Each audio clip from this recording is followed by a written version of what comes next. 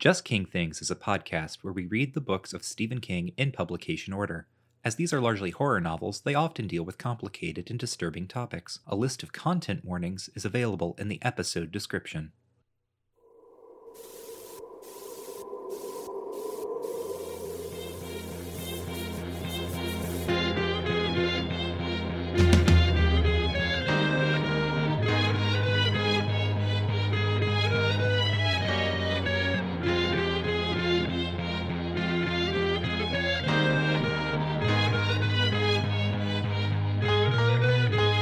Howdy, friends and neighbors, and welcome back to Just King Things, the show where we read and talk about the books of Stephen King in publication order. I'm Michael, and with me as always is Cameron. You know, I wish that I had Jerry's girl. Jerry's girl. Why can't I find a woman chained to bed? Oh, wow. Well. Did I go for it? This is part of my recent run of trying to do parody songs based on everything that we record.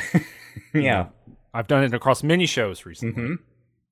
How'd that one go, you think? It's pretty good. I think you're going to start selling tickets soon as Stephen King Al. It will be like a second level parody, like a Weird Al, but just for Stephen King things.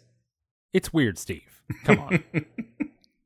It was right there. It was free. No, I think it's got to be Stephen King Al. We were at Gerald's game. Yeah, we did. Wait, let's go. Wait, hold on. Wait. What do you think about the song Jesse's Girl? I think that song is pretty good. I like the scene in Boogie Nights where that plays. What happens? I don't. Is that the scene where the Dr. Octopus is throwing all those firecrackers? Yes. Alfred Molina. Yes. Yeah, that's good. That's great. Yep. I forgot that Jesse's Girl is playing during that, but that's a truly excellent scene. Yes. I'm pretty sure that was improvised. Did you know that? No. It was not planned for that scene, I believe. I think Alfred Molina not improvised and then he just started doing it, but he came and he was like, I want to do that. I don't think that's in the script. I'm pretty sure. Wow. I could be wrong. Wow. Yeah. Speaking of things that aren't in the script. No, I think we should keep talking about Jesse's Girl for a while. I forget the guy who did it as a blonde guy, right? A blonde guy? I don't know. All I remember is from the music video. There's a dog wearing human clothes sitting in a movie theater. Is that Jesse's Girl? Actually no. It's sort of it observes what I guess is Jesse and his girl. Wait, is the dog the POV character of the song who's jealous of Jesse and his girl? I think so. I think that's kind of the sense that I get. That's better than this book we read. Which, weirdly enough, has someone named Jesse, a man and a woman, and a dog. Well, and she's Jerry's girl. I did it on purpose. No, it all comes together. Yeah. So you didn't like it, I'm taking it.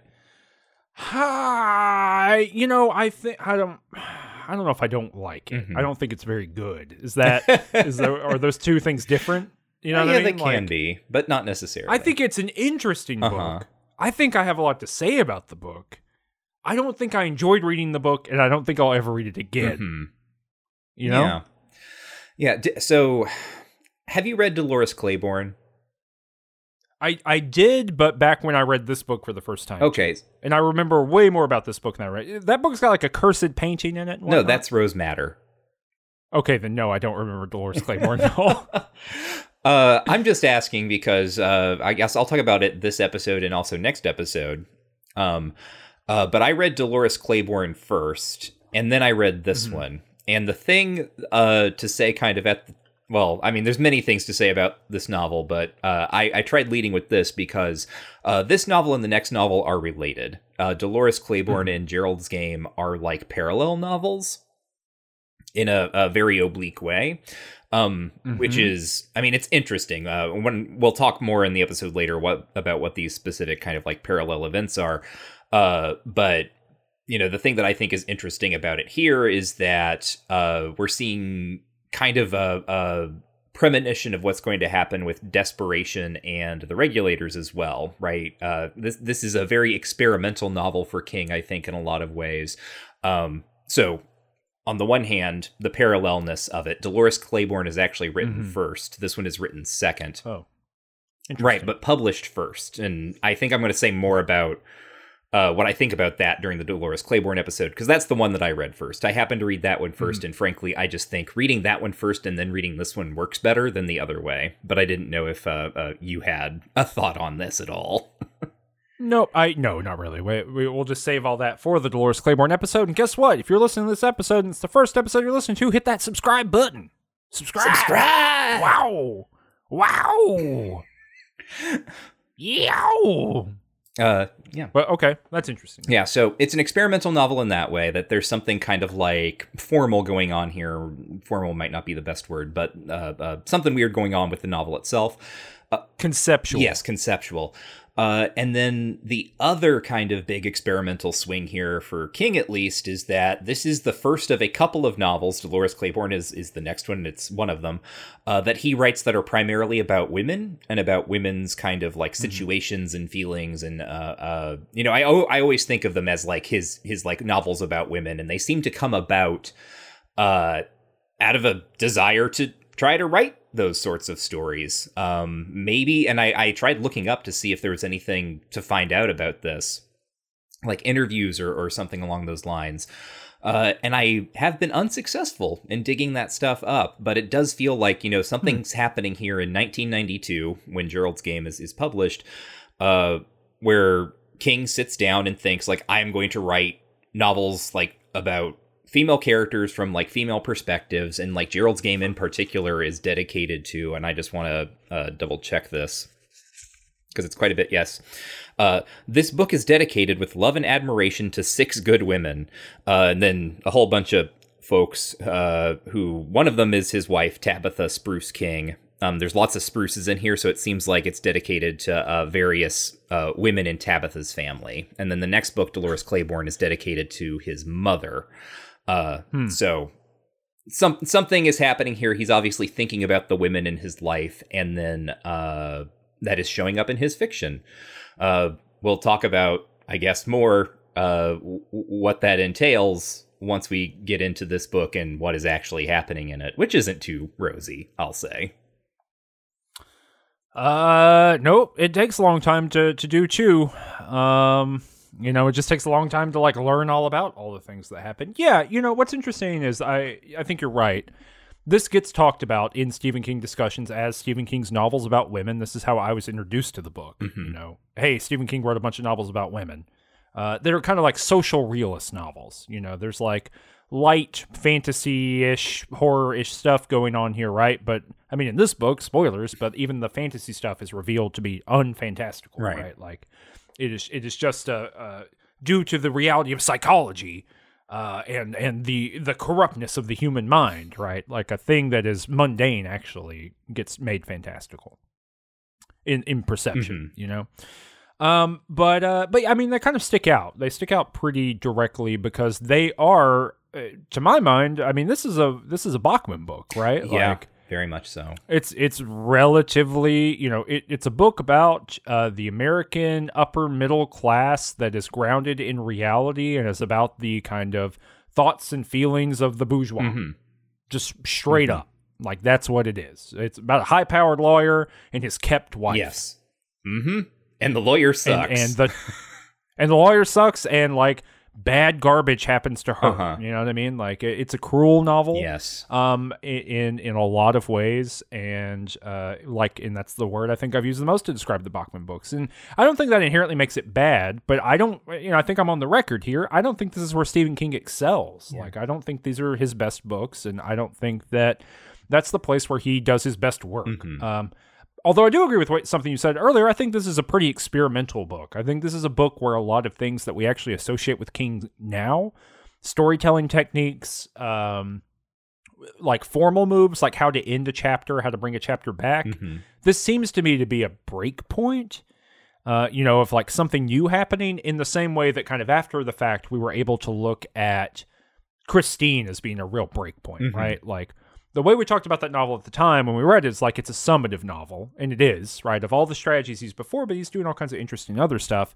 But looking back from the end of the 80s, from looking back from the Tommyknockers to Christine, you can see that Christine inaugurates a change that gets paid off, you know, at the end of the 80s and the beginning of the 90s. And I think that Gerald's Game, I can see a lot of the 2010 Steve in this book in a way that I couldn't really see those 2010 Steve in those books from the 80s or 70s. So I'm not mad we read it. I think it's interesting. I think we have a lot going on. I think there's going to be a lot to talk about here.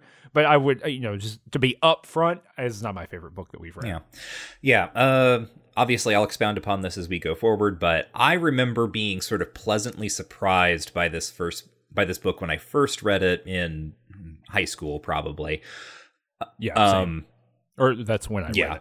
I remember not thinking it was going, I had, my ideas about how Steve would pull off certain things already, even then. And when I thought about how Stephen King would write a story about a woman who gets handcuffed to a bed with her husband's corpse lying next to her, I just didn't think that was necessarily going to be a good time. The book is still not a good time. As you said, it's very Bachmanian, very cruel, very sort of bleak at moments.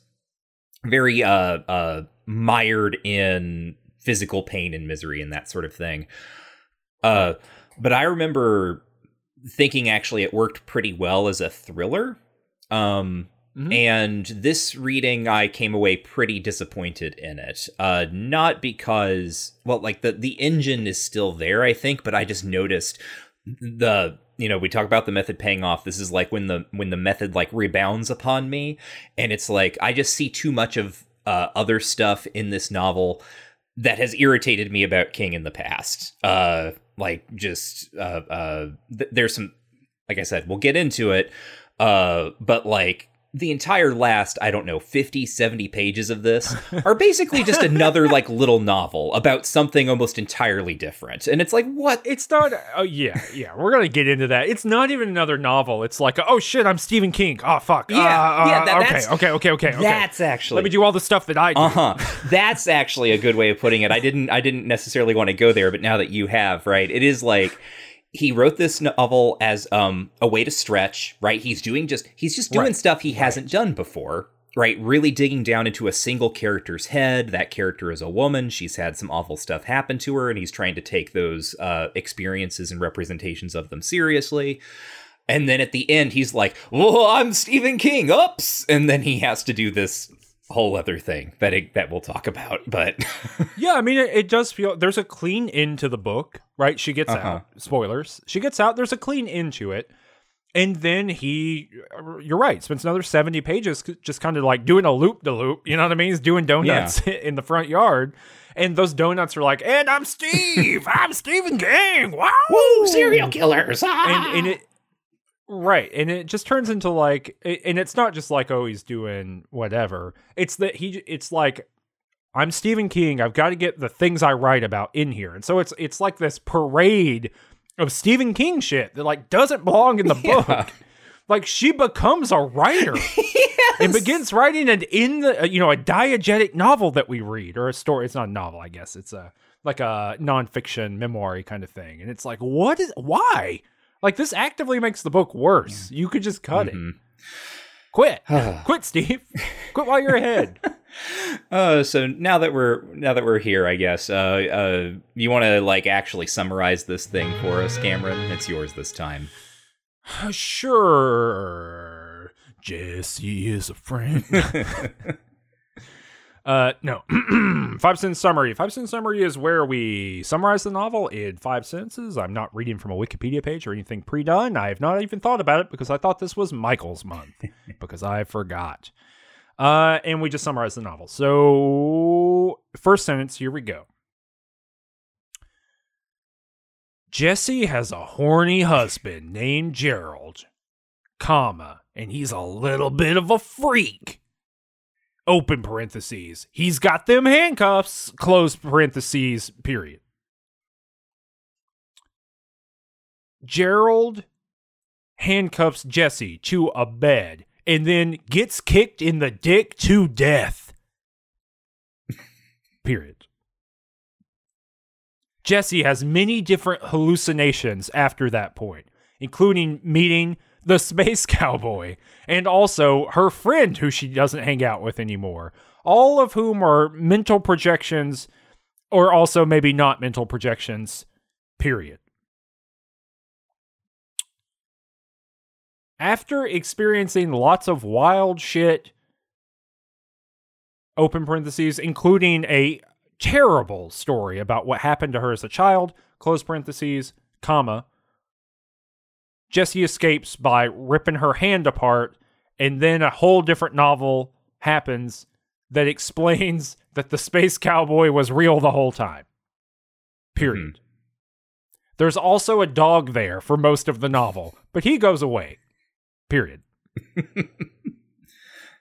Okay, yeah, there we go. That's Yep, it. That's it. That's this book, beginning to end. It could be about 100 or 150 pages shorter, I think. The whole novel could be 22 pages long. You're being charitable and cutting. I'm saying you cut the whole thing, start from scratch. But I mean, it is over long. And I actually looked at, it's on my shelf with my other Stephen King books. I thought, oh yeah, we're going into a little thin one, where it's a little beep boop, little robot book. Going to zip in, zip out. Chat GPT writing this thing, 332 pages. I mean, it's not as long as Needful Things, but I enjoyed reading Needful Things more. Really? Wow. Just because like in this, after you get the setup and you get the idea that these characters are all in Jessie's head, because that's what's up. She's chained to the bed, or handcuffed to the bed, and it's all these characters in her head. There's like Goody Proctor in there, and there's like her friend from college, and then there's Gerald himself sometimes, and then there's her talking to her. There's all these different They're the UFO voices. They're like the voices that don't have any particular like personality associated with them, and they just get called UFOs. Right. And so that's like a it's like a common Stephen King thing, and this is him like really experimenting with it. Like he has all these, we've talked about it before, these like internal characters and sometimes like intrusive thoughts. And historically in Stephen King, this is the method paying off, right? The catchphrase of the show. Historically, that could be explained within his kind of science fiction books as TK, right? Or telepathy or something like that. I guess it's not TK, it's telepathy. And now it's just like the bourgeois mind gone mad. You know what I mean? It's the upper middle class's mind racing as it is trying to figure out how to, escape from this scenario. And so, that's what the book is, period. It's just a bunch of different, it's almost like a stage play, where if you listen to the what do you call it? Bonus episode, that is, it's in the bonus feed right now. You can go check it out. You can go to patreon.com/rangetouch in order to get access to that bonus feed if you don't already, just for $5 a month. So it's easy to do. It's a couple, the price less than a latte these days. Yes. But we talk about that, right? Like in the adaptation, that's a move. Mike Flanagan's adaptation move is to like actually kind of really stage play this thing up, and you can see how you could get there from here. But yeah, other than that, it's just like a lot of different scenes. These voices provide us with different scenes and different perspectives on the world.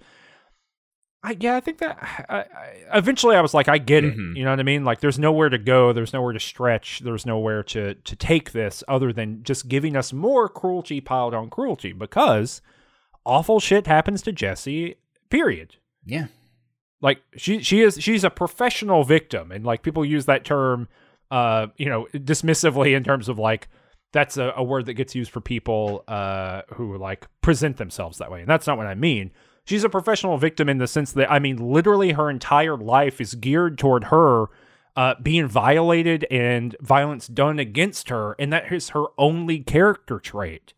Her entire life from birth to the end of this novel is an excuse to have bad things happen to a person.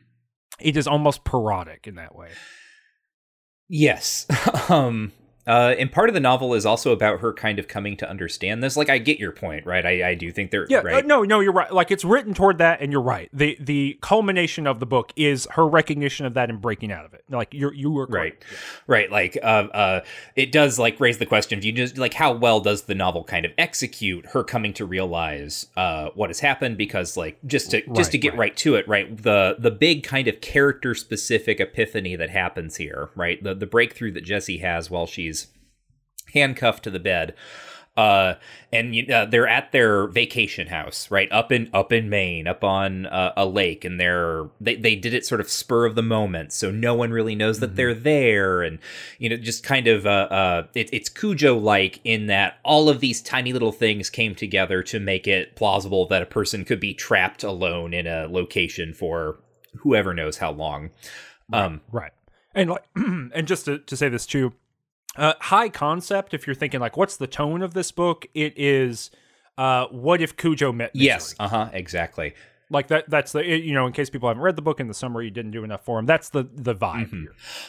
Funny enough, in one interview I did find, King was talking about this in relation to Misery.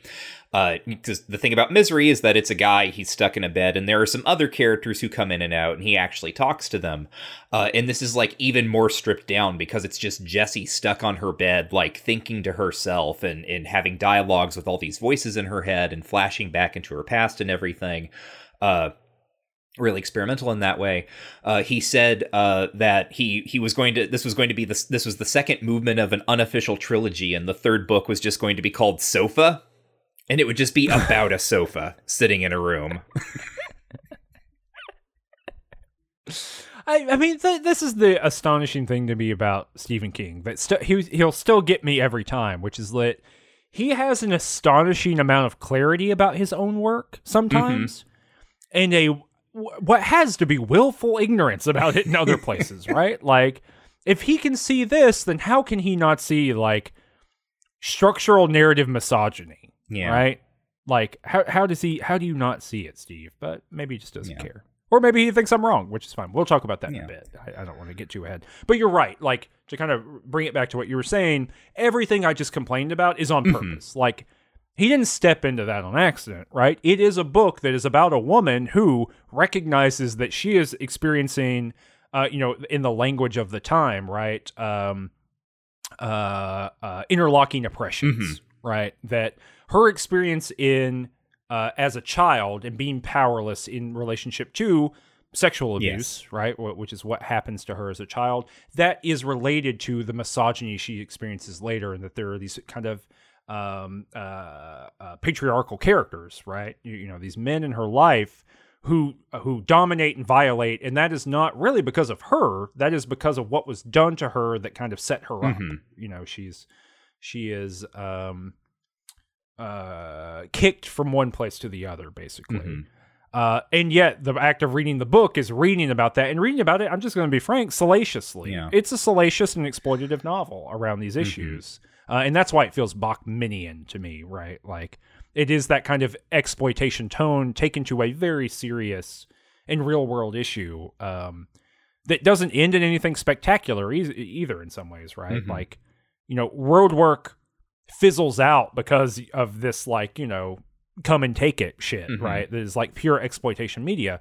This ends in like gritty realism that like actually makes me feel very gross about the rest of the stuff that happens in the book. And that's not a call for censorship. That's not a saying Stephen King shouldn't have wrote it. That's not saying that this is impossible to pull off. But as you were saying earlier, Michael, it's an experimental novel of him stretching and trying to do something. And I just think he fails at it.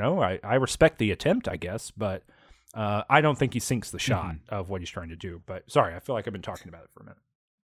Oh, no, it's fine. You said that sometimes it feels like almost parodic. And what I was going to do to like lay that out is explain how this does feel like in setup, right, a pure exploitation film. So we have this woman who is handcuffed to the bed by her husband for a little bit of a sexual game. Her husband, Gerald, is a jerk. He's a piece of crap. I wasn't joking when I said that I can't remember how I phrased the comparison, but he's the main character of Thinner, right? He's another version of Billy Halleck. Right. But without the stuff that makes Billy Halleck think like maybe my life is wrong, right? Namely, like the supernatural vengeance stuff. Right. His curse for murdering Yes, somebody. right.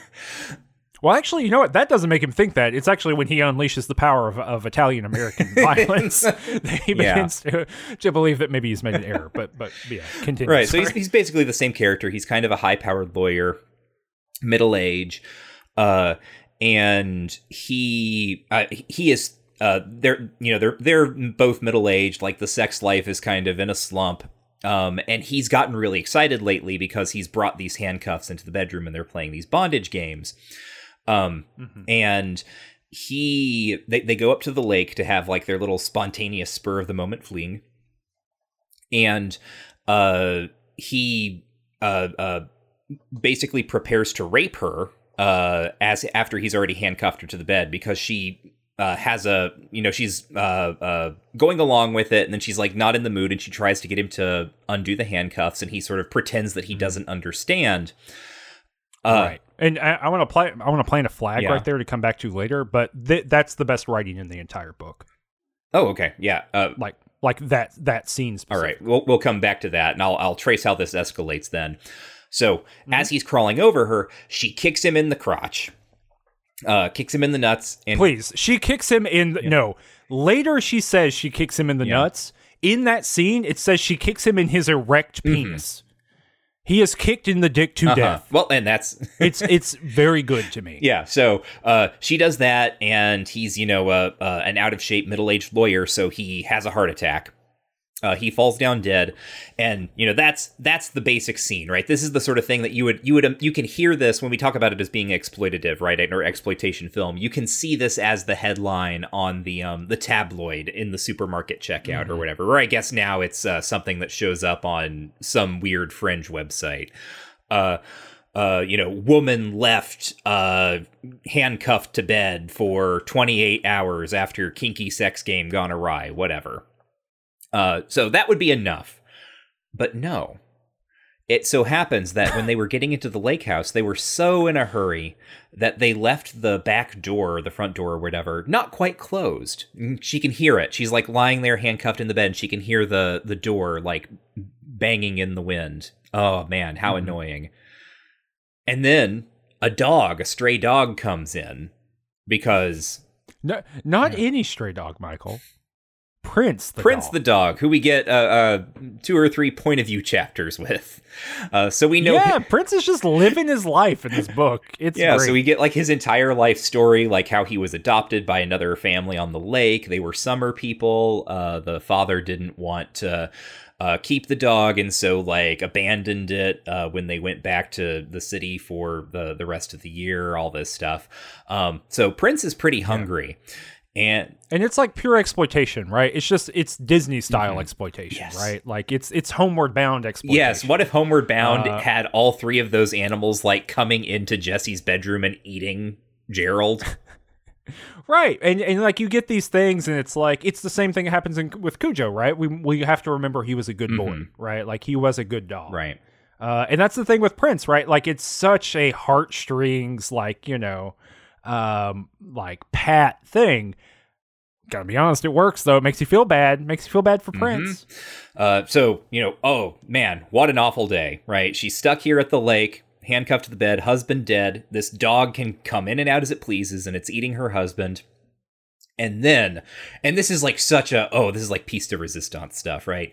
That night, she's lying in bed in the dark, and she looks up in the corner, and it looks like there's a man standing there. And in the morning, it is unclear if that man was real or not. Except there's a muddy footprint. Boom, boom, boom. Boom, boom, boom, boom. Boom, boom, boom, boom. So, in a way, right, I think that as a setup, you say the high concept, like, this is a real masterclass in, like, taking a situation and just, like, having the horrible stuff, like, stack and stack and stack. Yeah, no, this could be as good as Cujo, like in terms of setup, in terms of what it is. And I actually thought 50 pages in, I thought we were in for a Cujo. I thought we were in for a book that I would have thought before was like a middle of the road book. I didn't have really any strong impressions about it, and not a strong amount of memory other than like some specific stuff. You know, and yeah, 70 pages in, you could be like, hey, maybe we're in for it, you know, like maybe this is going to be a kind of strong, deep psychological dive into like a terrible situation, and we get to see her figure a bunch of stuff out, and it's not. Yeah, it takes a long time for kind of all the pieces to get put in place. We establish the various voices in her head. There's the good wife who is kind of her internalized misogyny, essentially, right? The voice that's like saying, oh, this never would have happened if you had just like gone along with it. You should have done, like, you know, you're always speaking up too much. You should be quieter, and that sort of thing. And then there's the voice, Ruth Neary is what she calls it, but it's the voice of her college roommate who was kind of a women's lib person. A lemons wib. Yeah. That's how you Mr. Mixapitalic, whatever. That's how you unsummon feminism. Get them to say lemons wib. Poof. Zoo. You got me again, misogynist. Woo! Anyway, right? She was kind of a feminist, right? And at one point took Jesse to like it's an odd setup. It's like a women's group therapy session, essentially, where women start sharing experiences of having been abused and exploited in various ways. Mm-hmm. Yeah, kind of a consciousness raising. Yeah. And Jessie has a moment where she almost tells them something that happened when she was a kid. And Ruth really locks onto it, but Jessie gets really upset about remembering this thing that she's very clearly like repressed. And so she stops speaking, or she speaks to Ruth, right? But she like moves out of their dorm room, finds another place to live, and they become much more casual friends from that point forward. And it's because Ruth was kind of pushing her, being like, Jessie, like, what were you going to say? Like, what happened? And so then the kind of next move after all of these voices are established is Jessie thinking back to her childhood and her relationship with her father, who molested her at the family lake house in 1963 during a total solar eclipse that actually happened. Historically, it did happen. That sets us up for some of the weirder, more mystical stuff that connects us to Dolores Claiborne. But that's when that happened.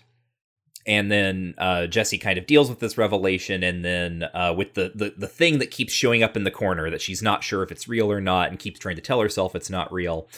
She knows that something's bad is going to happen to her soon, and then she sets about her kind of escape. And I think we can like maybe put a pin in that because the escape is kind of a whole sequence that we can work through.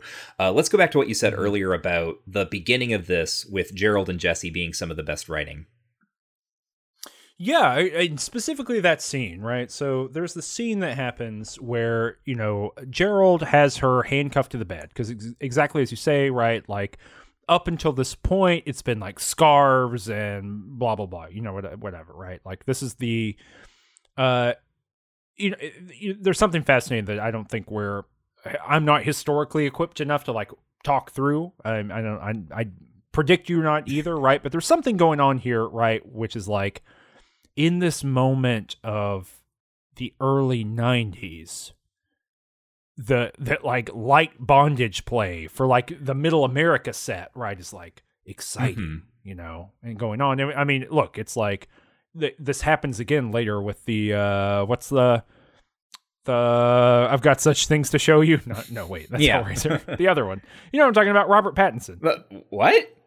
Oh, yeah, not Robert Pattinson. You mean 50 Shades of Grey? Yeah, is that not Robert Pattinson? Well, oh, that's what he's in Twilight. He's the original one. It's like a weird simulacrum of him. right. Wait, what's that called? 50 Shades of Grey. I'm blanking on 50 Shades of Grey. Yeah. Thank you. So yeah, you know, like the same conversation happened again. 20, you know, like that gum, that flavor of gum I like was coming back in style, right? Like it's happening again.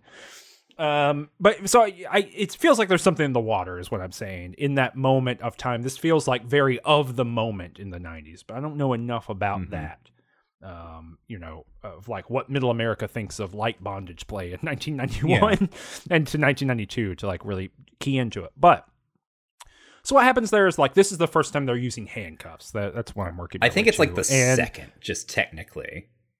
Oh, yeah, is it's it? the second. I thought this was the first. I think it's the second because it comes up that I think it comes up that they used them once before and he was super into it, and she also has one of the voices in her head is like, they make special handcuffs for this sort of thing that have like security latches on them just in case something exactly like this happens. And isn't it interesting that Gerald did not get those, but got actual real handcuffs that do not have the safety release on them? Like, what do you make of that, Jesse?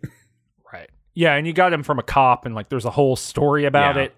There's not a single thing we're going to talk about that is not over-explained in this novel. We're not going to get into it, but there's not a single glass of water, a single handcuff, a single shoe that is not explained where it came from and how it got there and where it went. It's actually astonishing.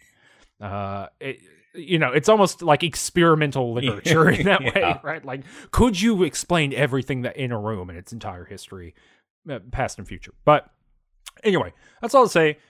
She's there, and they're like kind of, having sex, starting it up, whatever. They're getting ready to the whole operation. And anyway, things go bad, right? He's role playing essentially a rape fantasy, right? Like, that's the deal. And she's like not into it. Like, there's a moment where she's just, he's being aggressive in a way that she doesn't like. And like, that's interesting or whatever, but that's just novel kind of stuff. But the thing that is so well done here is the dual recognition. When he realizes or decides, it's not a realization, he knows she's not into it. And he is making a decision to act as if she is just playing into the rape fantasy. Mm-hmm. And like, that's whatever. Gerald is a bad person. Like, that's established. We know that. We get a lot of backstory around it. He's a villainous character. He is we're talking about Simulacra. He is her father over again. That's made explicit. Okay. But the thing that takes this from like exploitation writing to, I think, good writing, like a lesson to learn, even though it's in a scene that is very difficult, traumatizing, hard to recycle into something else. It's hard to figure out how to learn this lesson somewhere else. But Stephen King does such a good job here of writing her recognition of his decision.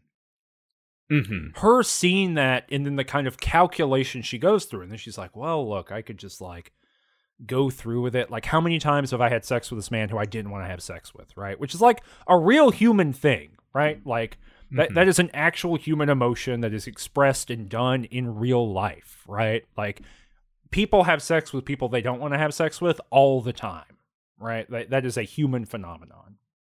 And so, like, she has this, like, internal discussion with herself. Should I do that? And it's not, importantly, it is not charactered, right? It's not whatever that Goody Proctor character is or whatever, right? Yeah. It's not these two figures. It's just her talking and, kind of thinking through the thing. And it's so subjectivated, so close, so focalized, right? We really understand her as a person very clearly in that moment.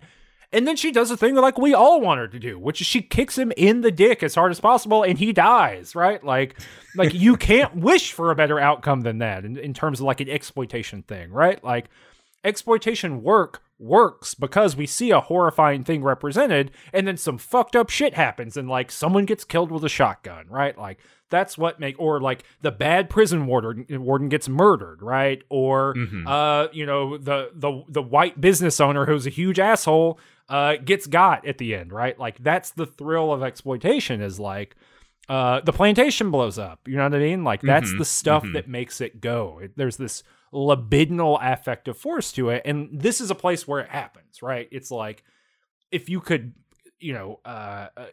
bottle exploitation, this is it.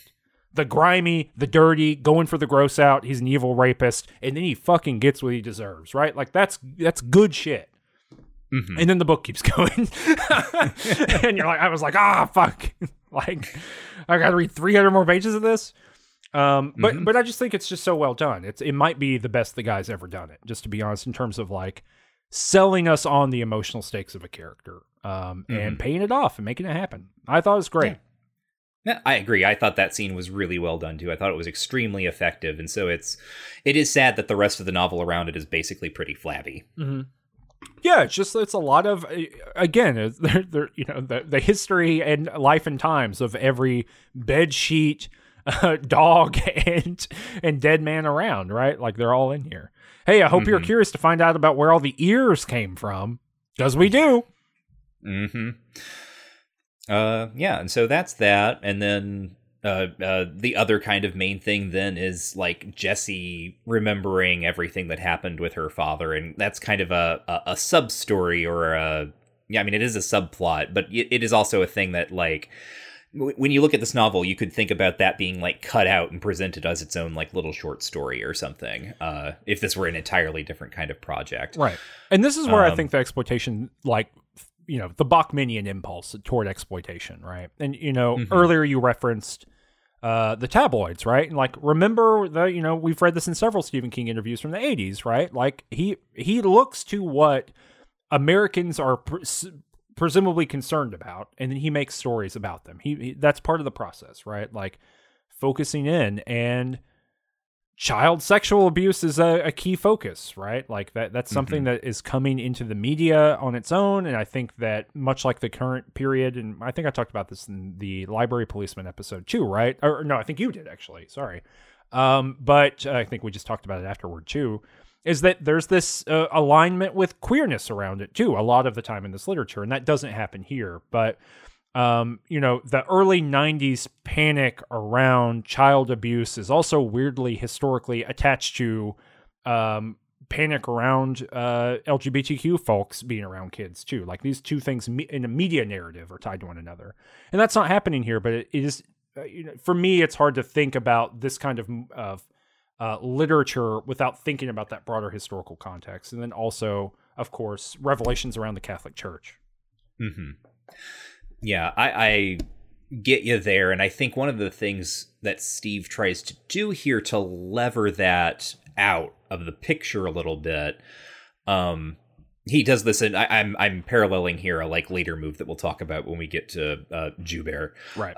But I think one of the ways he tries to sort of subvert the typical narrative that is happening, contemporary to him in this moment, is make it very specific and pointed that, like, Jessie's dad was a successful upper middle class businessman, right? Dyed in the wool, Republican kind of guy. And this is a thing that this is one of the things that reminds, one of the aspects of Gerald that reminds her of her father, right? We are told a couple of times very pointedly that Gerald and Jessie met at a Republican mixer on the night that Reagan was elected, I think. Yeah. Yes, I think so.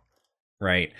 So there's Steve, I think, is doing something by trying to position this scene of childhood sexual abuse in the upper echelons of like middle class white America, right? At their lake house, right? By making it her father too, right? Like it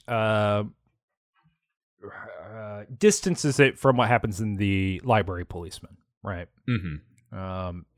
Which he's got to be writing in a similar time, right? Like, or like back to back, right? He would have written it before this, because I know that we already said that Needful Things was the first sober novel.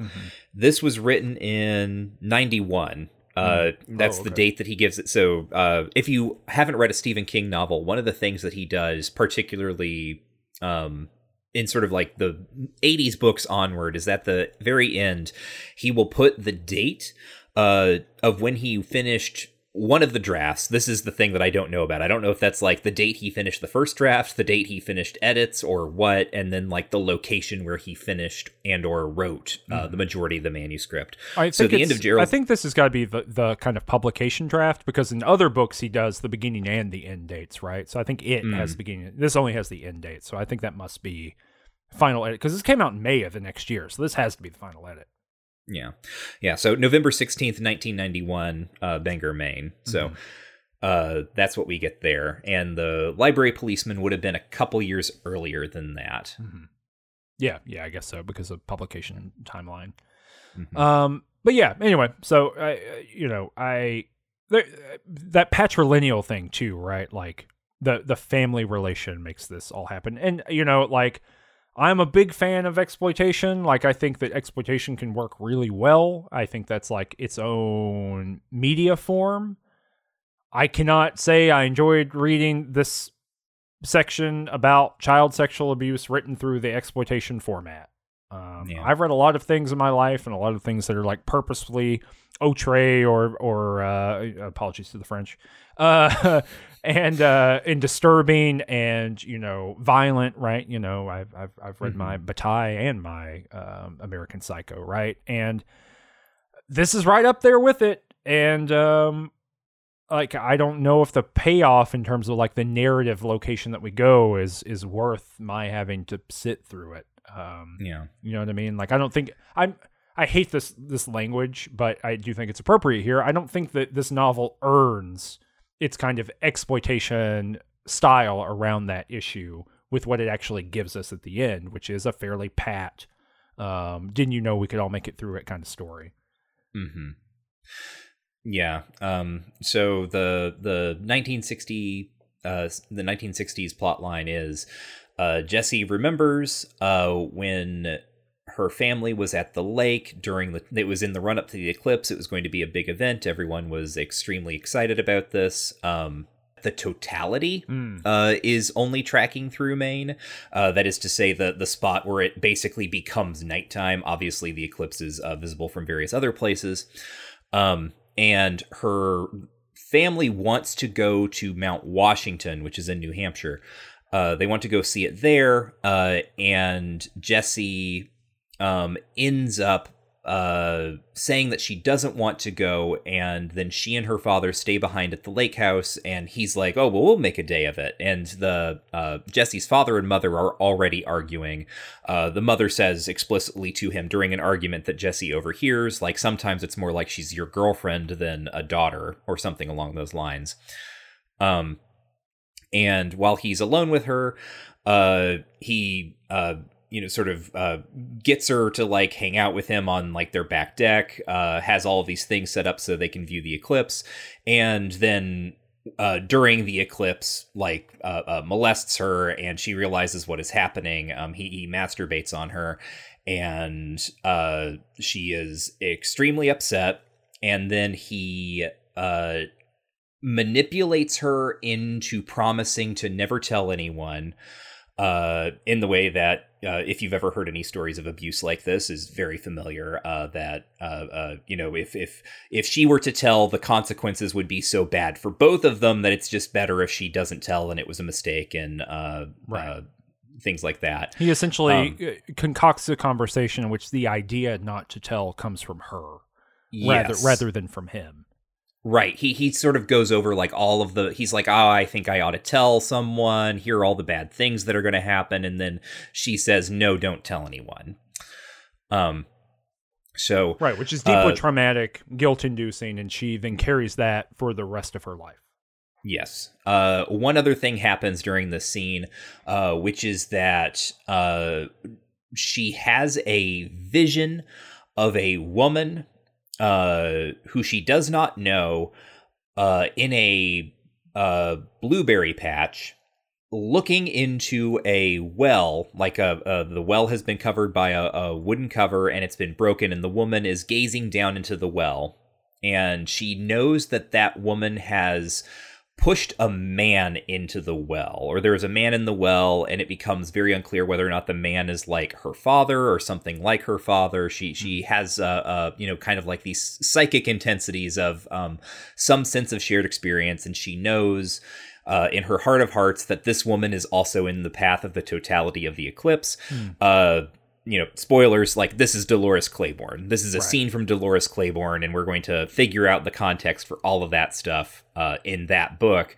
But as it functions here, it kind of like plugs Jessie into this larger mystical system of like understanding that there are other women who are suffering.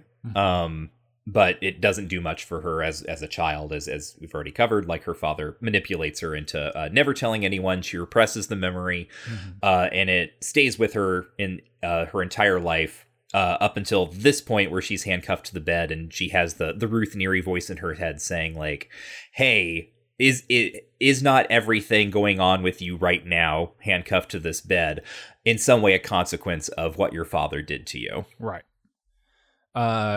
Yes.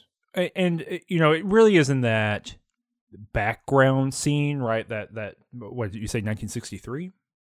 I think it's 63, yeah. 63. Because it's mentioned it's like a month before the Kennedy assassination or something. I did note that in the book. I was like, oh yeah, that is explicitly say, Andy, get it in the chart. Andy in the Discord is keeping a chart of all Kennedy assassination mentions. It is mentioned by name. But it's explicitly in that around the arguments with her mother that I was just like, fuck, we're back with Susan Norton, right? Is that her name? From Salem's Lot? I don't know why I always think that's not her name. I get Susan Norton, and I think, wait, Norton he's the weed eater in the Dark Tower. Is that, you know what I mean? Like, I get in my own head about it a little bit. Yeah. Because right, his name was Norton. Is that true? His name is just Nort, like Kingdom Hearts. Nort. Okay, that's right. When you get on the devil weed, you get Norted. I'm out here reading Steve getting Norted as all hell. But you right. So I mean, but we're back there, right? Like, a woman's relationship with her mother is conflictual and all determining, and is in fact the fact that she does not have a good relationship with her mother is the thing that makes this all possible. Like, it is a back one step. I think people get concerned, confused, or unhappy somewhere in that cluster of things, right? When we start talking about this stuff, right? I am not calling Stephen King the man who exists in the universe, who walks around and serves the beam and whatnot. I'm not calling Stephen King a misogynist, right? I am saying that what I'm about to say, what I'm saying in this very moment, is that Stephen King's narrative framework, the assumptions he makes sometimes about human life and how it works out, carries real world political ideas within it, right? It's like he's constructed a little universe here that has political decisions that are made about it, right? And by political decisions, I mean decisions that are made about how things run into other things, right? How struggles occur and function or whatever. And within Stephen King's body of work, as we have seen, there is a near metaphysical reality to the fact that women have bad relationships with their mother. And that phenomena, that it's contested, deeply strange, jealous in some ways. I mean, this is the line you said about the mother, sometimes she's your girlfriend, Michael, it's being text made here, right? That this kind of strange, ambiguous jealousy and contest between women in the family structure, the heteropatriarchal family structure, right? That creates a situation. It's the only way that this kind of sexual abuse could occur in the novel as it is presented, is if you take for granted that these women have this relationship. If she had any kind of positive relationship with her mother, she would have been able to say something about it, right? And that wouldn't matter so much if this were like the only book by Stephen King I'd ever read, but the fact that it keeps showing up, right? This kind of structural reality that he presents time and time again about women and their mothers, it puts some kind of limits on what he can do with women as characters. He just can't go very far. And it makes the places in like Pet Sematary, where at least it's a complicated family relationship, those feel much more real and played out than this kind of very thin, bad mom's relationship, or worse yet, no mom's relationship. The thing that I really thought about reading all of these scenes were the almost but it doesn't happen stuff in It, if you remember that we talked about. Yeah. It's the same setup almost, right? Except her dad, Bev's dad, right, like never goes through with it, but he's thinking about it pretty consistently, right? So I don't know. You've got to be your mother now and all that stuff if you remember. Yeah. I get you there. I understand. And I also think there is a bit here where Steve is kind of seeing through that, or at least he's starting to, because there is a moment later on in the novel where Jessie is, talking to herself, where she realizes like, oh, like if you had told your mother, like she would have like killed him. Right. Like she absolutely would have been on your side. Like it was wrong for him to do what he did to kind of play off that animosity between you. And then she has, and not a lot of time is spent on this, right? But she does have some moment of realization, I recall, where she's like, if that's what he did to you, like in your head, imagine like what being married to him for real must have been like for your mother, because she has all of these memories of her mother being kind of emotionally volatile and like doing weird things that didn't make sense. Like there's the one that sticks with me because it feels so like sharply drawn is like one day when she was like I think she was like a teenager or something, right? She's like 15. Her mother comes into the bedroom and throws a pair of high heels at her, says nothing, and turns around and walks out. Right. And like that's the relationship that she has with her mother being like weird and volatile in all these ways that don't make sense. And she starts to realize like, oh, do you think like maybe your dad had something to do with that? Yeah. I think I 100% agree. Like it seems like he can see the other side. And you're right. Like Susan Norton's one dimensional, right? This is like a 3-dimensional relationship between these two people. That emanates from the same place, right? Right. Yes. Yeah. But no, I think you're right. I think that like there is a definite stretching here that is not in any of the other places. And look, if we could pare this novel down to basically all we've talked about right now, it'd be really good, I think, right? I mean, it'd still be difficult to read, and it would still be, kind of first principle. If you didn't want to read about this kind of stuff, there would be nothing for you here, because this really is the story of a woman who was sexually abused and then sexually abused again, and then working through the kind of gap between the two. But the other thing that we have not talked about, because it's almost untalkable, right? Unless you want to say more about this stuff, but is that all these voices, right? Like that I mean, you laid them out for us earlier, but it's impossible to impress on someone how overwhelming and oppressive these voices are in terms of like reading them in the book. Yeah. Yeah, no, I don't think I have anything more to say, because like everything that has happened in this book up until the point where we've discussed talks very cleanly, right? Yeah, I can summarize it really neat for you. Right. But how we get there is through Jessie kind of like waking up, falling back asleep, like the aches and pains in her arms, like thinking about the she luckily she took like a biblical history course in college or something, so she knows the type of physical pain that one would undergo over a prolonged period of being crucified. And so we get her kind of like jumping forward in her mind to all of the ways that your muscles start seizing up and so on. All of that's happening, and then like the voices are talking and sort of getting her to dig deeper and deeper into her past. And it's all very circuitous and roundabout. There's also a bit in there where she gets like a little moment of like can-do-itiveness, right? Where she figures out that Gerald left a glass of water on the shelf that is over her head.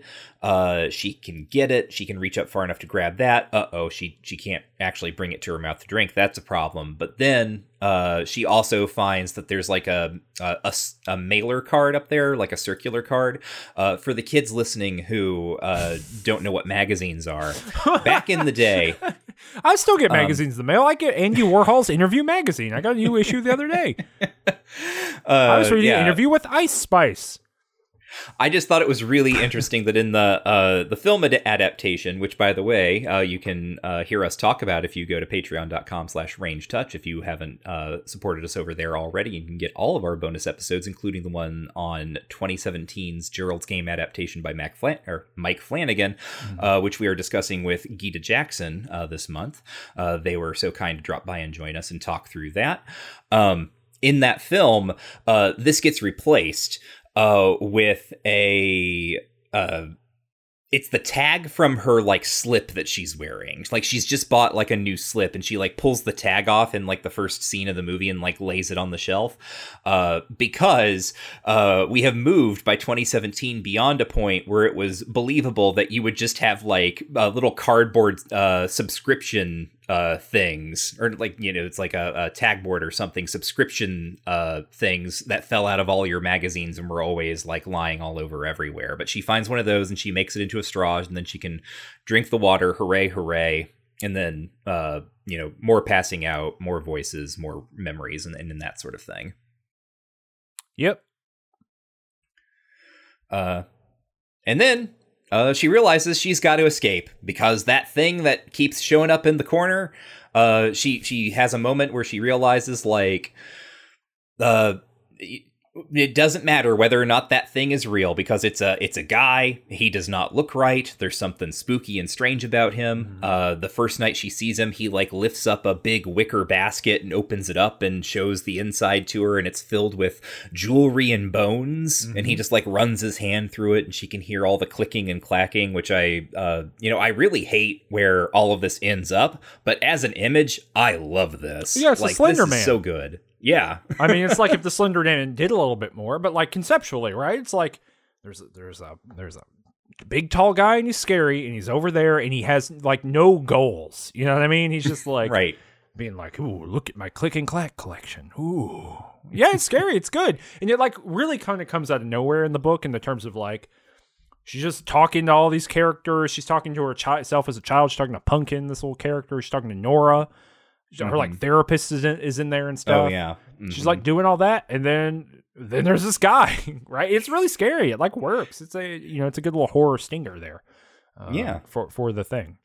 Yeah, and it's she's like, is that real? Did I actually see him? You mentioned there's like this smudged footprint, and she comes up with all these excuses about why it might not be there, and then she notices beside the footprint there's a an earring, and she's like, oh, that's just one of my earrings. I just dropped it. And she's like, no, that's a pearl earring, and your pearl earrings are back in the Portland house. You didn't bring them up here.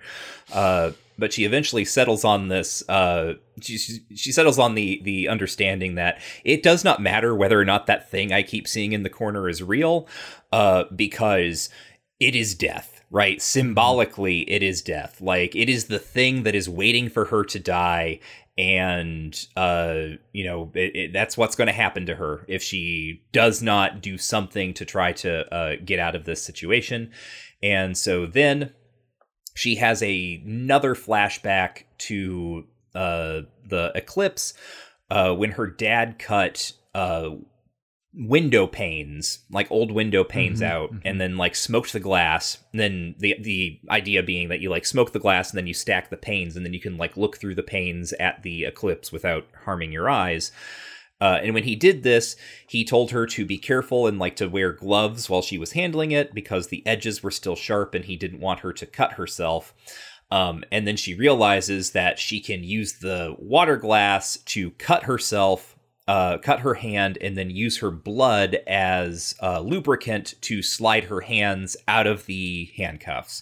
Because as it happens, Gerald couldn't get tiny lady feminine handcuffs. Apparently there's two different types of handcuffs that are manufactured. Yep, they have serial number names too, and we can learn about those. So in case you're curious about that, that's fucking in there.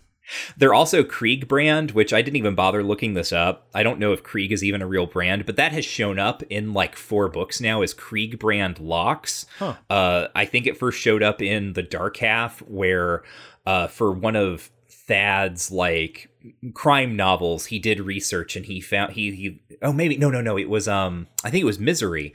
I think it was when Paul Sheldon in Misery was writing one of his novels, he had to consult with like a guy who was like a petty criminal turned like security consultant or something, who told him that Krieg locks were the best locks that money could buy. And so I've noticed since then, like basically every book there's like a Krieg lock, or in this case Krieg handcuffs. So that just means ultimately, right, that Gerald got the slightly larger brand of handcuffs, that she has a little more wiggle room. And so she does what I just said. She breaks the water glass, cuts her hand, and then tries to yank her hand out of the handcuffs. And in the process, because of how she has cut herself, she degloves herself, right? If you are not familiar with that term, that means she skins her hand. It's awful. Yeah. I hate it. Mm-hmm. It is all extremely described. Yes. Extremely described. And I don't care for it. Yeah. Yeah, it's like, ugh. I was like, ah! Did not like it. Yep. So she does that, and this is one of those things where, by God, this book could have ended. It could have been done. Like, just let her out. You know, all of these, like, voices are in her head. It doubles down in a way that's, like, bad, right? Because what we're about to find out is that the space cowboy, the Slender Man, the guy, he's a real guy. But she gets hurt. You know, she does her hand. She gets out. She runs to the car. She gets in the car. She vroom is going. She's like going to pass out and stuff like that. And she looks in the rearview mirror. He's back there. Ooh, it's scary. This is a mental projection. It's not really him.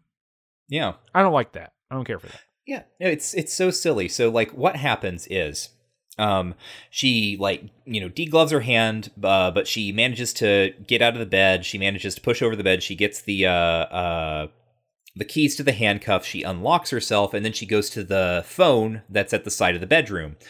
And as I said, this is just where the novel could end, because that phone could just work and she could call the cops and, like, bam, like, we can have a little coda at the end that shows, you know, what her life is like now. We could still do kind of what we end up doing, but we don't need what happens next, which is, it turns out, the phone is not working, and she can't remember if it's because Gerald unplugged it, because this was the thing he liked to do when they went to the vacation home, is that he would, like, unplug the phones so they wouldn't be bothered. I forgot about this part, too.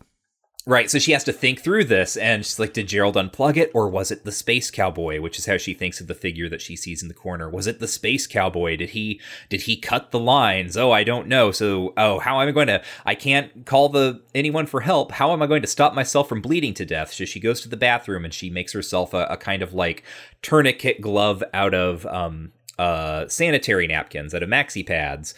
And then she's, like, stumbling through the house, and she sees the space cowboy standing in Gerald's office. This is the one part of this whole ordeal that I actually would try to save in some way, where he lifts up his little wicker basket again and, like, shakes it around, and she's just like, oh yeah, like, he needs his due, and she takes off her wedding ring and she drops it into the basket and then leaves. Like, that's good. Like, that's good, like, symbolic, like, nice. And then she does what you just said. Like, she has to go out and get in the car, and then she has to drive the car so many miles down the road, and then she has to think he's in the back seat, and then she crashes, and then we jump forward. Actually, no, she doesn't crash, because that's from the movie. We were shortcutting. Oh, yeah. She drives all the way to a gas station. Right. Like, passes out, basically, right? Right. And then a guy at the gas station recognizes her, and yeah. So we let the movie color our memories there. But that's just all to say that, like, the main situation of the novel is over, right? The steam has kind of been let out. And from this point forward, it's just screaming at the book, like, why are you still going on? Like, why didn't someone take an editor's pen to you? Well, because it turns into misery, right? Like, it turns into the balm for human immiseration is writing your way out of the problem. And, like, doing, like, it's almost like you can't help it, because it's what he's been doing in these, like, crime novels, right? Like, someone writes, they write and do a misery on one hand, and then crime novel their way out of the problem on the other, which is, like, you know, the maneuver of learning about the people. And, you know, we saw that in The Dark Half and in the movie about the guy with the hat, or not the movie, the book about the guy with the hat. You know what I'm talking about? With the hat guy. With the hat. The hat you mean the gunslinger? No, the hat ghost. The man who is a ghost but shouldn't be. Secret Window, Secret Garden. Yeah, you know what I'm talking about. right? Like that happens in that too, and also in another one of the books we just read. So, anyway, we just kind of run through like, oh crap, like I was saying before, like I'm Stephen King, I got to do my Stephen King stuff, and then we get all this other stuff. Yeah. So yeah, we jump forward. She is now a writer. Her husband's law firm, in order to save face, has tried to keep the most salacious details of her ordeal out of the papers. Seems like everything's going to be hunky dory, except she's still having these like night terrors about the space cowboy coming back. And then it turns out the space cowboy is real. He is a guy named Raymond Allen Joubert. And he is Ed Gein plus Willie Horton. Yeah, wait, who's Willie Horton? Like hold on. Let me look. Okay. Wow. Did a bunch of murder? Whatnot? I have no idea who this person is. Oh, really? So honestly, I'm going to be honest. You said Willie Horton, and I immediately thought, that can't be the Reverend Horton Heat, right? No, it is not. No, Willie Horton was a black man, but a murderer, also a felon, who was the subject of an attack ad that George H.W. Bush ran against Michael Dukakis. I do. Okay. Right. Okay. And I do know this. I just don't know his name, but yeah. Right. The accusation being that Michael Dukakis, who was the Massachusetts governor, had been too soft on crime. He had let like too many people out of prisons. Willie Horton was one of them. And it was considered to be a very successful attack ad because it was basically a dog whistle, right? It was a racist dog whistle about this black man being a murderer and serial killer, and that like this is what Michael Dukakis is going to let onto your streets, kind of thing. Right, and he's like a recidivist who like murdered and then got out and then murdered again, right? Like yes, exactly. Right, which is what Joubert does. Yes, exactly. Joubert is a guy who has. I don't know if he's murdered up until a certain point, but he's definitely like been in altercations. There's been trouble. He goes into the system, and then eventually he gets let out as cured, which is obviously not true. And then this is what I was sort of gesturing at when I said that, there's something where Steve is taking like the known kind of story or sort of like the popular version of the story and then trying to needle it a little bit by having Jessie be like, say, molested by her extremely upstanding upper middle class wealthy father. Here, the little detail that he puts out is that really Joubert was probably let out because the government had slashed the funding for the institution that he was in. So anyway, he ends up wandering like Western Maine, being a necrophiliac, cannibalistic serial killer who collects various trophies and makes things out of human skin, much in the manner of Ed Gein. He also has acromegaly, which is a condition that makes his head grow very, very large, also makes him very tall, has a sort of like very long forearms and things like that. It makes him look again, you can go check out the bonus episode, but there's a particular actor who has acromegaly who then plays this role in that film.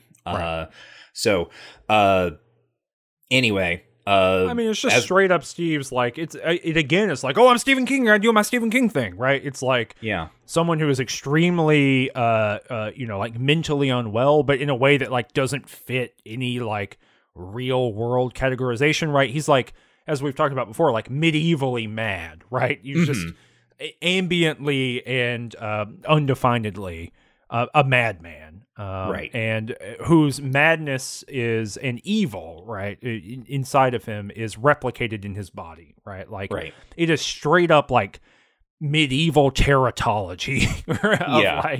The evil in you comes out, right? You know, the worst among us is the least normatively bodied or whatever. You know, it's a kind of thing that like it just doesn't I mean, I don't think it flies anymore in a general sense, but it's like almost, again, it's almost parodic in the way it's done here. It's just so flatly like, yeah, he's an evil, weird-looking guy who is a sex creep murderer. Right. Get on board. I'm Steve. And it's presented as just like this full-on like pivot into essentially like the voice of like a true crime novel. Jesse like writes the summary of all of the things that he's done and his history and where he came from and how he was eventually captured and this, that, and the other. It's just wild. And again, it's like, why is this here? Like, what? This, I characterologically, I guess we could say that Jesse is getting closure here, but I'm not getting closure. More questions are in fact being raised for me because it feels like we have stepped into a completely different story suddenly. Yeah, it's just lesser than the other stories that we've read in this form. You know what I mean? Yeah. Like, I think it would be fine. Like, this book could be saved in this regard in some ways, right? One of the ways you could do it, this is a horrifying thing for me to suggest, but Steve could have written his way out of it. This could have been the first, Jesse in the bed could have been the first act, you know? Mm-hmm. And that's interesting to me. Yeah.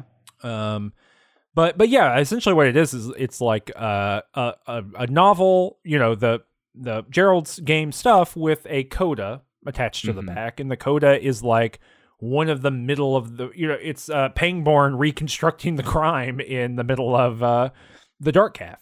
Yes. You know, but also, what if misery was happening at the same time, and like someone was banging out their wildest, you know, imaginations and doing therapy on the page. Right. It's just structurally a mess, and not like a fun one. Yeah. Yep. And I mean, that's basically it. She goes to see him while he's being arraigned or sentenced or something. And even though the guy who her husband's firm like assigned to her to kind of like help her with this stuff, he recommends like not showing her face because then people will be asking, because no one knows that they're connected, right? They kept it so under wraps that no one knows that he was in Jesse's house. And the guy's like, hey, like this might get people to start asking questions about you, but she has to go see him. And she does, and he recognizes her, and then he echoes her own words back to her, the thing that she said to him, which is, you're only made of moonlight, you're not real. Right. Yep.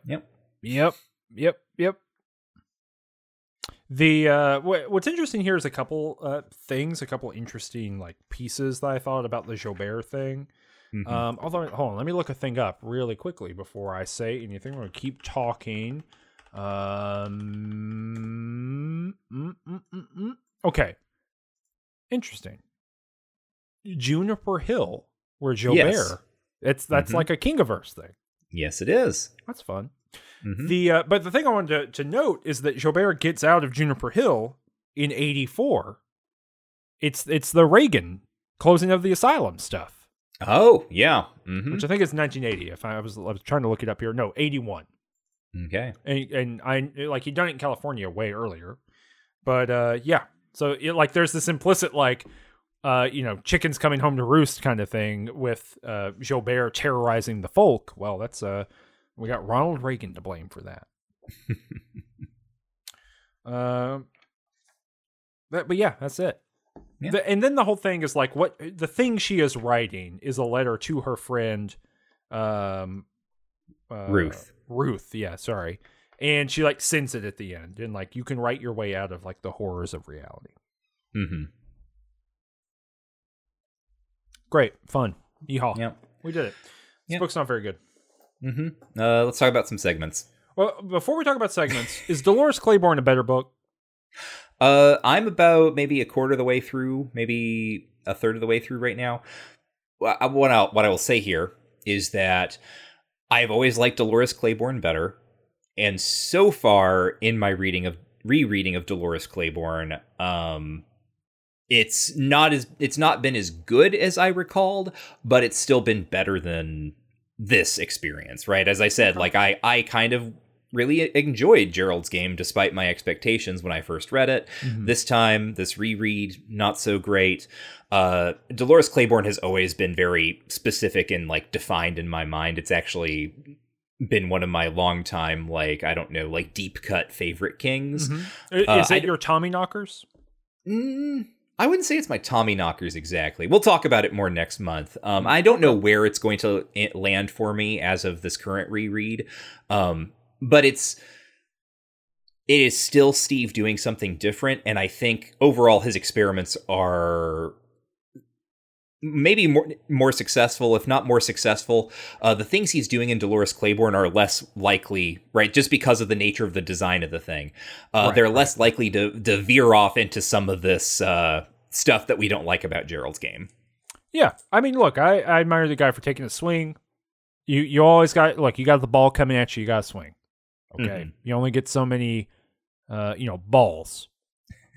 But swing and a miss. Hey-oh! All right. Woo. We got segments. My favorite Kingism is where we talk about a part in the book that we like the most, or we think is most kingy, I guess. Mm-hmm. Yeah. Michael, what's your favorite Kingism in this Gerald's game?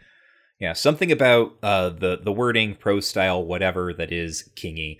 And for me, this is an easy one. It's one of the things that stuck with me from my first reread to now, is the fact that Jessie calls Joubert when he shows up in her bedroom. She starts thinking of him as the space cowboy, which is her remembering the lyrics to the Steve Miller Band's song The Joker.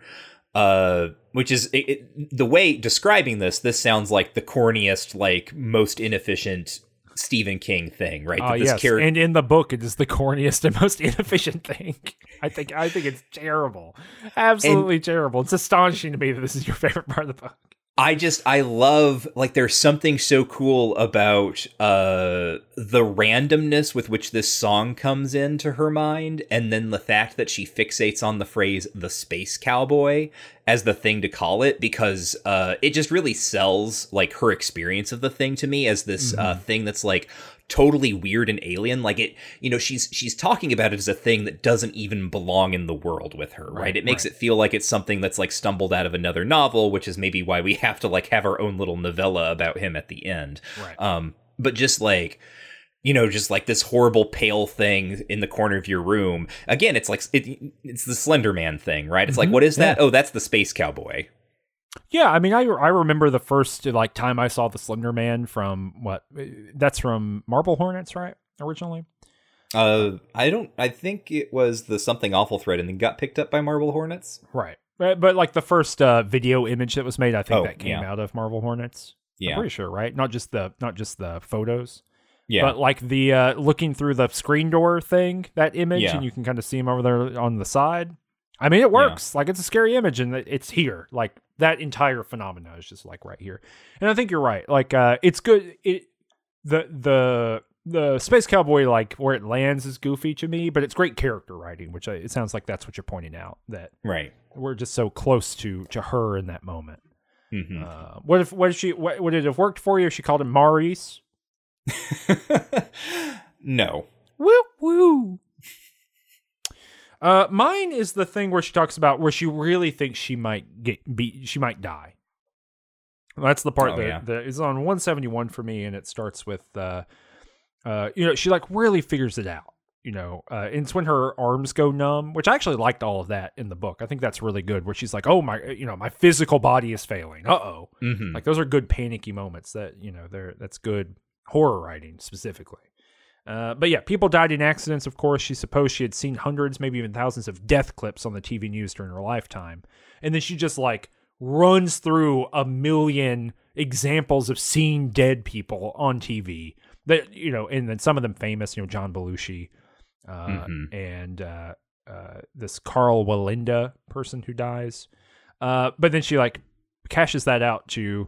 But until now, she had seen she had somehow never realized there were people inside those people just like her, people who hadn't had the slightest idea they would never eat another cheeseburger, watch another round of Final Jeopardy, and please make sure your answer is in the form of a question, or call their best friends to say that penny poker on Thursday night or shopping on Saturday afternoon seemed like a great idea.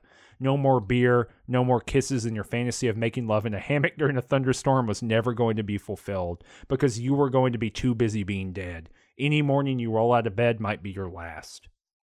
And, like, that could be pat and goofy, and that's not. You know what I mean? It's such a, maybe I'm feeling old. You know what I mean? Yeah. I feel like on the Animal Man bonus episode we did, like I was just like, give me that heartfelt saccharine horse shit. Like feed it in me in my veins, right? But like it's just an honest thing about death, right? And I really appreciate that. And you know, that's phrased and written in such a way that only King can do, right? Like it's jokey and it's playful. But you know, like 2 pages later, she might be dying. You know what I mean? And he's able to balance that. Not everyone can do it. It's real Kingy to me. What in the Kingiverse, the segment where we uncover connections between what we just read and other things in the greater Stephen King continuity. We've already talked about this to some extent. Obviously, Dolores Claiborne is being foreshadowed here. It's a companion novel, and it has more to say about that eclipse, and we'll talk about that next month. You already brought up... Can I ask you a clarifier about that really quick? Sure thing. That you know? Up here in the top, you in some of our other notes, I don't think you mentioned this, but in the Path of the Eclipse omnibus, can you say a little bit more about that? So, I was just going to cover it next time since we didn't get it here, but I can do it now that you've asked. Yeah, I'm just curious about it in a general sense. Right. So at some point, these books were marketed as being related in some way. The thing that I read said that there was talk from King that the publisher actually, and this was Viking, just by the way, this and Gerald's Game and Dolores Claiborne were the last 2 books in the Viking deal that we mentioned a couple books past. There was some talk about binding these together in an omnibus collection called In the Path of the Eclipse. And so you would have both novels together, both Gerald's Game and Dolores Claiborne.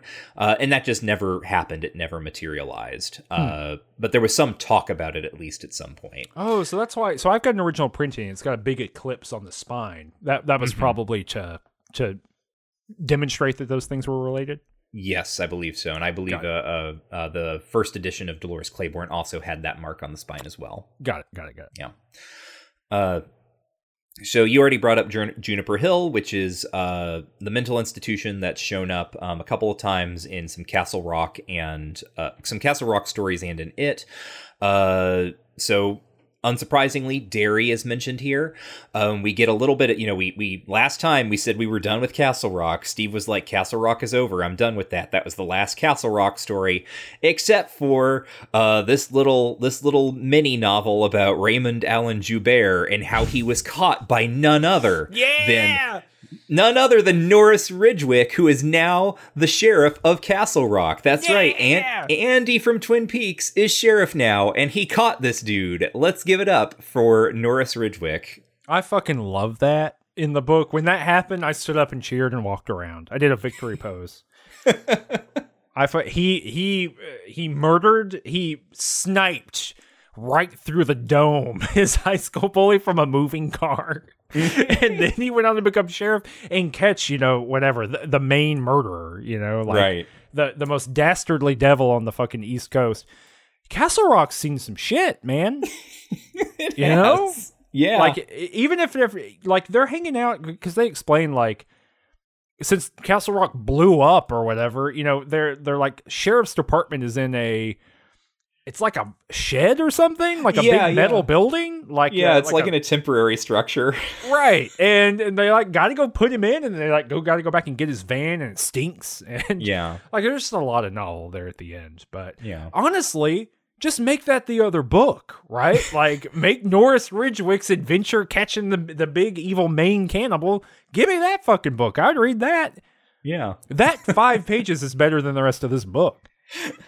Another more implicit connection is that during Joubert's trial, there is a piece of evidence, or it's called Exhibit 217, that I didn't even write down what it was. I think maybe it's his little fisherman's creel. It's not actually a fisherman's creel. That's me doing another little Kingiverse thing there, pointing forward to Black House. But he's got his little wicker basket, and I think it's called Exhibit 217, which seems calculated to evoke Room 217 from The Shining. I don't really know why Steve is doing that, but it seems to me unlikely he did that accidentally. And then the last connection I noted is that Gerald and Jesse's... Oh, wait, no. They're on a different lake. Yeah, Jessie, her childhood place. yes, her childhood lake house, right? The one she went to with her family. That is on Darkscore Lake, which we will revisit in a couple books. We're going to revisit that in Bag of Bones. Yeah, did you notice? Does your copy of this book have a map in the front? Yes. It is. This is the first official. Where is everything in Maine? Right? Yeah, I think this is the first official Maine Kingiverse map, and I think it's done precisely because this map shows you the path of the totality of the eclipse. Right. But it is interesting. We get we don't get Salem's Lot, right? Because it's not on the maps. No. Is that true? I don't see it. But you can see Haven. Haven's still there. Mm-hmm. And Darkscore Lake, you can see where that is. And the Little Tall Island. That was the thing that really, I was like, oh. Yeah. That's, Dolores Claiborne. Right. But also that other book. Storm of the Century. Storm of the Century, yeah. Because you've explained that to me before, too. It's really funny. Here's Mexico over there. Do you think that implies you think that implies that they were in Mexico the whole time? When they went to Mexico in Salem's Lot, you think they really went to Maine? That's Steve's waiting for that. He's gonna drop that at the very, very end when he retires for real. That's gonna be his mindfuck move. Deal with it. But yeah, I thought that was interesting that in a Stephen King book they actually told us this is where it's happening. Mm-hmm. Yeah, Castle Rock is much further inland than I thought. Me too, yeah. I've always thought, in my mind, Castle Rock is kind of near coastal, and it's not. Not even a little bit. Nope. So, yeah, those are Camden, too. What took place in Camden? Is that where Strawberry Spring, or whatever it's called, takes place? Oh, gosh, I don't know. Okay. Camden might also be real. I think it might be real. Oh, let me look. Camden, Maine. Yeah, it is, but let me see. Let me see on the wiki if they're in the Stephen King story. Blah blah blah blah blah. Music and culture. Thinner. No, that's where Thinner was shot. That's why. Okay. Yeah, there you go. Okay. Yeah. So there you go.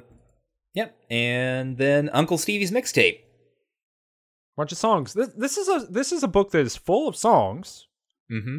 But that are not named. You know, they don't say oh, the song by Paul Simon, Crazy Love. You know what I mean? It's oh, yeah. She just sings the little bit or the lyric or whatever. So I bet you had to do some work here. Yes, yeah, no, I had to reverse engineer a lot of these based on lyrics. This is where we go through, again, if this is your first episode, this is the segment where we go through all of the songs that are sung or mentioned in this book, and we rate them because Steve is a lover of music, and so are we. Song number 1 is Crazy Love by Paul Simon, 1 star. Damn, you're going after Paul Simon? I thought you liked Paul Simon. I don't like this song. This song sounds like... It's what the song that would play... on the beach during the summer in a farming sim game, with then the most repetitive and annoying vocal track. What are you farming during the summer? Where are you farming on the beach? What? You can go out there and fish. There's different seasonal fish, Cameron. Do you go? Get and also, on there's boat? Probably someone that you can marry out there. Cool. Oh, you! I thought you were talking about farm sim, but you mean a Stardew Valley. Yes, that Got it. I was like, what are you doing on the beach? Planting corn on the beach? You can't do that. You can't make a horse go vert. I got John Barry's Born Free. This is a rare dual score. Okay, you ready? Okay. 1 star because the song is terrible. It's really bad and overused, and I don't understand why it is enjoyed by anyone. 5 stars for the audacity of referencing John Barry's Born Free, a song that we all know is bad. There can't be any fans of this song in real life, right? And so 5-star usage, 1 star actual song. They're going to leave us so many angry reviews. Don't leave any angry reviews to me. I don't want to read any angry reviews. I'm happy to hear an impassioned defense of Born Free. Let's make it constructive rather than destructive. I've made a statement, which is not destructive. It's just factual. John Barry's Born Free is terrible. Now, if you like it, you can explain that to me, and I'll hear you. I'm willing to hear a case. I'm not ideological on John Barry's Born Free here, right? I'm just calling him like I see him. I'm willing to be persuaded. Huh, all right. Well, next song for me is One More Summer by the Rainmakers. This is 1 star. This song is really boring. Oh, dang. I got Nick Lowe, Mary Provost. Mm-hmm. And it's good. I like it. I don't think, is there a single Nick Lowe song that's worse than 3 stars? I don't know.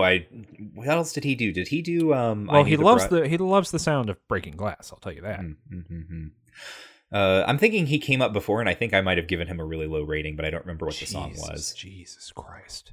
Just get on board, Lutz. Get on the thing. Yeah. Look, we hate Bob Dylan, and we hate the Beatles, and we love Nick Lowe, okay? And Eddie Cochran. Jesus. And I'm also a little bit of a pissant about the Beach Boys whenever they show up. Oh, that's true. That's right. If you sing American standards, we're gunning for you. Deal with. Well, my thing about the Beach Boys is that they have so many songs that are less than 2 minutes, which like barely count as songs. Yeah, I guess that's true. If there's a song on this mixtape that I get that is less than 2 minutes, like I have to give it 1 star because that's just barely worth my time. Wow, it doesn't meet the definition of song, which means it cannot be evaluated appropriately. Yep. In a. Yep. Marvin Gaye, I'll Be Doggone. This is 3 stars. It's a Marvin Gaye song. It's not, one of the real big hits, but it's pretty good. It's all right. Yeah. I got Marvin Gaye's "Can I Get a Witness?" 3 stars similar. I feel the same thing about Marvin Gaye. I don't know if he has any songs that are like, worse than replacement level. You know what I mean? Like, It's just great. Hard to be bad when you're so good. A thing I cannot say about the Beatles. Completely unlike the Beatles are the Duprees, whose song You Belong to Me I have given 2 stars because it is possibly the most generic, white doo-wop group singing that I have ever encountered. Like, it's if an AI was told to generate a song by a white doo-wop group, it would sound like this. So it's like one of those. Is this song in Stand By Me? That's my level of how doo-wop is it? I mean, it is very doo-wop in the sense that it is unmistakably that, but then it is not very doo-wop in that it is never as good as you want that to be. You know those moments where in like the song where kind of like the note gets high or the part where they start the recitation, during the bridge where he like addresses the beloved or whatever, and you're like feeling it, right? No, like it's like it's like what if you did all of those moves but with like none of the actual like hit to it? Is this one of the songs like sheeba-dee-ba-doo wop ba ba bo ba bo ba boo boo doo boo bum bum bum bum? Is it one much of those? More subdued than that? Nowhere as interesting as what you just did. Oh, no one does a sheeba-dee-ba-doo wop boo wow wow wow. Okay. No. Hey, let me read you some names of albums from them. Okay. You Belong to Me. Have You Heard? And then in 1968, Total Recall. Running out ahead of the trend there. Yeah, I know, right? Well, look, I got a 5 star. I got an all-time banger. I got Steve Miller's The Joker. Woo! Hard to be mad about that one. I was talking to my friend David, my buddy David, who was on Game Study Buddies on our episode about the Ren Fairs, where he told us about his experience being a Ren Fair blacksmith. I was talking about this. He, at one point, only had a tape deck in his car, and he had the Steve Miller Band multiple albums, and he was like, yeah, they're all good. Like, every Steve Miller Band album is good. And also, they're all on tape, so you can do it. Great. But 5 stars. The Joker is an all-time classic. It's better than any song the Beatles ever wrote. Like, I feel confident in saying that. No question. Yeah. You're not going to co-sign that? You're not going to back me up on that? You don't want to hear about it? Okay, so like I like The Joker. I like the song. I haven't listened to too much Steve Miller Band other than that, though. So I don't know. Wow. I'm not going to co-sign all of the albums being good. That's got to be between you and David. All right. Woody Guthrie, Talkin' Blues. 1 star. I actually like Woody Guthrie, but this is just like one of his kind of nothing songs, in my opinion. For a second, I was super happy because I thought it was Mean Talkin' Blues, which is the superior Woody Guthrie song, and it fits into a genre of song from, say, like, I don't know, Sympathy for the Devil and Mr. Bad Example by Warren Zevon, where it's just like singing a song about how you're a huge asshole, and that's just it. That's what the song is about. Yep. But no, Talkin' Blues is about how you have to grease up your feet and slide around. I think I'm good. I thought you were going to say it's part of a genre of song about blues that talk. No, part of a not cohort even. of 2 songs. That sounds awful. Yeah. That sounds like a song that might show up in the Netflix movie version of Gerald's Game, which people can go check out on patreon.com/rangetouch to hear what we have to say about that movie and Feet. The final song for the thing is The Turtles' Happy Together, which I unfortunately also must give 1 star to. Again, I think you've had more of these reviews than I have. This gets 1 star, not really because the song is bad, but because it is so overplayed that whatever artistry might have once been in it has been robbed from it by the military entertainment complex. It's like that Smash Brothers commercial, that first one.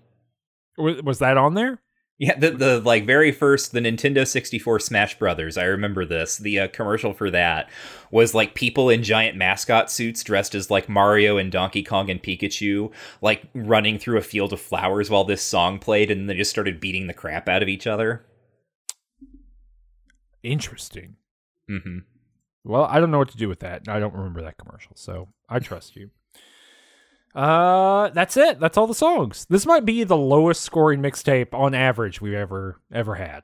Yeah, it was a really bad one, I feel like. It's not good, yeah. Yeah. I feel like Dolores Claiborne, which is our next book, but it might be a book with no songs in it. I haven't, I think, well, no, there's one that was mentioned. I've gotten 1 so far, so we'll have at least 1 thing on the mixtape for the next go around. When we talk about Dolores Claiborne, as we've said about 70,000 times so far. Wait, what did you say? You cut out. Sorry, you cut out right in the middle of that. I said that next time we're reading Dolores Claiborne, which we've mentioned like a million times. Oh, got it. Yes, sorry. Yeah. I just heard you say next time. Things so far.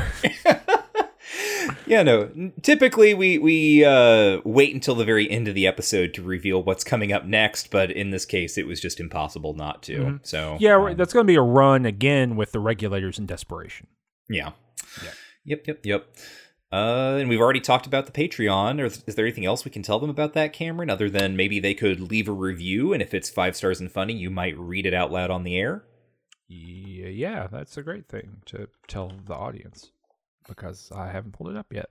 You can keep telling them that. Hey, if you leave us 5 stars over on the Apple Podcasts or wherever you can do it, but I think I can only see reviews over there. If you leave us 5 stars over there and you write a funny review, I'll read it. I'll choose one. Sometimes we have too many to read, which is a good problem to have. Look, here's one. This is from Mega Crane. I'm going to read more than one. I'm going to read Mega Crane? Mega Crane. The biggest crane imaginable. No, CRAIN. It's like a cranium. Oh. Big brain. Oh, I was thinking it was a really big bird. Yeah, go for that. Look, someone else register with the name MEGACRANE, and I'll read your review too. Just for Michael. This person says, 5 stars, getting them numbers up. I'm here to get this 4.9 up to a 5 and show solidarity to Cameron and our shared animosity towards Bob Dylan. Thank you. Aww. I appreciate it. We are still rocking a solid 4.9 out of 5. We got to get to that 5. We want to get up those iTunes rankings, y'all. Mm-hmm. So get on there, log into your account you haven't used since 2013. Hit that 5 stars. It'll help us out a huge amount. I'm going to read... I'm going to read this one. This is funny. It's not always I want to read a comment that's about the production of the show, but sometimes it can be good. You ready? Okay. 5 stars. Starfleet Voyager. This is good stuff. Wait, Starfleet Voyager is like the subject, or is that the name of the person reviewing it? That's the name of the person, and the subject is "This is good stuff!" Exclamation point. It's from Starfleet Voyager as like the entity. Uh-huh. Okay. There's a moment, I think, in the 4 Past Midnight episode where Michael makes a spontaneous weird gremlin noise. It's really funny, and they're both laughing, and then Cameron says, okay, now give us a clean one, and you could feel the temperature in the room go down 25 degrees. So great. And I mean, the Stephen King analysis stuff is good, too. It's good. Sometimes you gotta get the sound clean for when people make the soundboard. Mm-hmm. funny. You gotta make a thing. Oh, yeah. So leave those reviews. Let us know what you think. You know, I'm gonna say, I'm not gonna read the whole review because it's just a very Okay. kind and normal review. But this is from Brett Kind Wyatt. and normal. It's kind of normal, but you know, it's like informative. God forbid I read an informative review on the show. But but Brett Wyatt says a really nice thing here and says, after 2 episodes of the show, I immediately signed up for the Patreon and have spent several dozens of hours devouring the backlog of content. It's always insightful, if rarely short. So it's just a nice review. I just wanted to shout that out. Thanks so much to Brett Wyatt. Thanks to Mega Crane, and also to the potential future Mega Crane.